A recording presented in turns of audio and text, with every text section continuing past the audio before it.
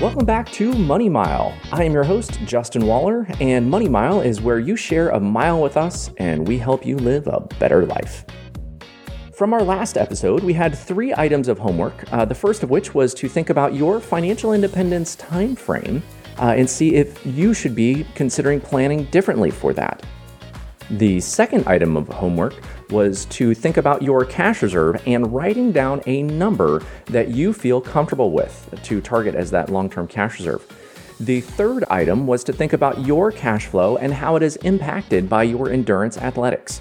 I would love to hear from you and hear more about your journey. If you'd like to share how you're doing with your homework and how all of this is progressing, you can email me at info@wallerfc.com. So with that, let's jump right into the second part of the top financial challenges of endurance athletes. If you are a runner or a triathlete, one of the things you will have likely noticed is that race fees have increased over the years. Now, luckily, we are in the post-pandemic phase of our journey here. So we are seeing races happening more regularly. What we're also seeing is those race entry fees have gone up. Typically, triathletes are dealing with the race fee issue being a little bit more significant of an issue. As a triathlete, if you're looking at a longer distance race, you could be spending north of $800 per iron distance race. And these are the traditional, more popular MDOT branded races. Typically, what goes hand in hand with that is we're not doing those every weekend, at least if you're a mere mortal. So when we're looking at something like that, it's typically 1 or 2 times a year as a larger expense. If you're doing shorter races, those race fees can add up because you're dealing with maybe an Olympic distance race every few weeks or every couple of months. Half iron distance races are somewhere there in the middle. Now, this is similar within the running community in that if you want to run the local 5K, you can run those every couple of weeks and not have a significant issue. Typically, a lot of those are charity races, so you're also trying to help support your community and raise funds for different things. So there's another benefit of that. But typically, if you're racing more frequently, the fees are lower, so it doesn't have as significant of an impact. But we do need to be mindful of race fees because that can add up over time. This also works well when we think about the stress and the workload on our bodies, whereas for most of us, we couldn't handle running a marathon every weekend, and those race fees are higher. So it helps to spread that out, whereas a 5K might be $30 to $50 or something like that, depending upon what you're doing, and you can run those more frequently. So it helps from a financial perspective, and it also helps just from a general health and well-being perspective that you're not trying to run a marathon every weekend, which would be abusive to the body as well as to the pocketbook. As a triathlete, you might also find yourself throwing in a mix of other events throughout the year to round out your skill set and your athletic adventures. So if you're thinking about throwing in the extra 5K or cycling events, maybe some open water swims or that sort of thing during the year, you also want to keep those race fees in mind as you're planning your expenses for the year. The next area we'll be discussing is partner balance and bliss. The expenses of endurance athletics have a possibly negative impact on your household finances. If you don't take the time to talk about the expectations periodically, it can create significant friction. Here, I'm talking specifically about a partnership where you have one athletic spouse and one non-athletic spouse. Obviously, if both of you are out adventuring and doing fun stuff, that creates different challenges. But here we're talking typically about one spouse who is involved in endurance athletics and one is not. So a couple ways to mitigate this are to let the non-racing partner pick from a few destinations for races and then extend that travel into a family vacation. So if your A race is running the local marathon, hey, no big deal. But if you have a few different races, like, hey, you really want to race Boston or New York or Chicago, big city marathons, San Francisco, I would include in that as well. If you're looking at these big races, you can have your partner pick from those races and then do some of that vacation planning together. Typically, I recommend the vacation part after the race. That way you're not messing with your training or performance for the event itself. But you extend it a few days on the back end after that event, and you can have a great experience together. I don't typically recommend anything really hardcore, long hikes or anything like that right after a marathon. But actually getting out and walking around can be very beneficial to your recovery for those events as well. And you get to make some great memories out exploring and seeing some of those neat cities out there and doing some fun stuff.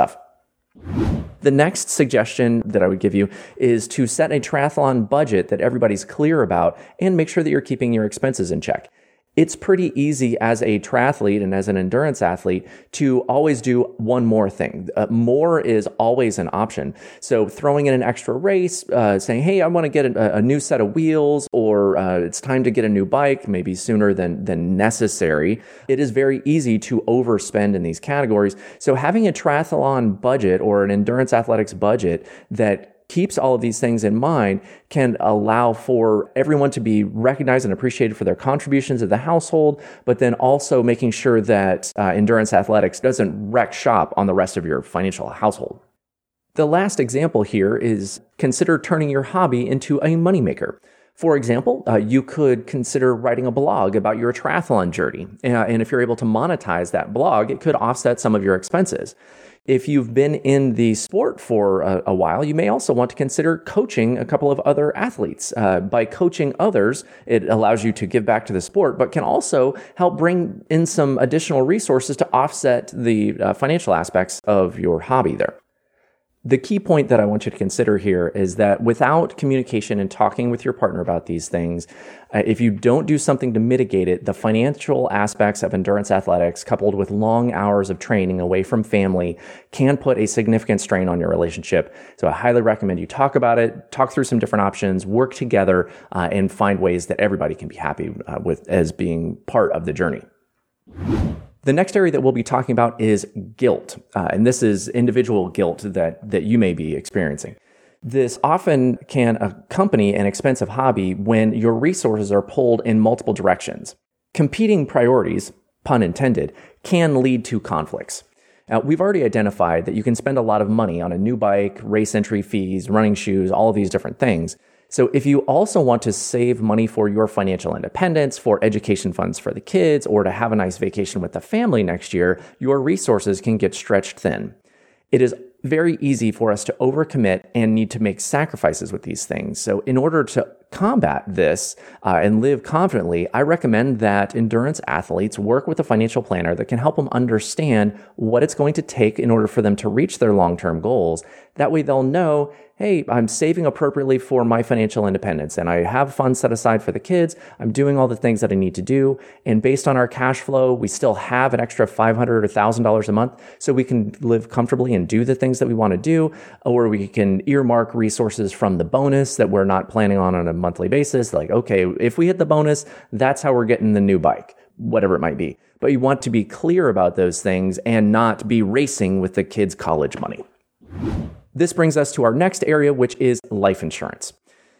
Now, no one likes to think of the harsh reality of being out on a road bike and the consequences of one thoughtless driver.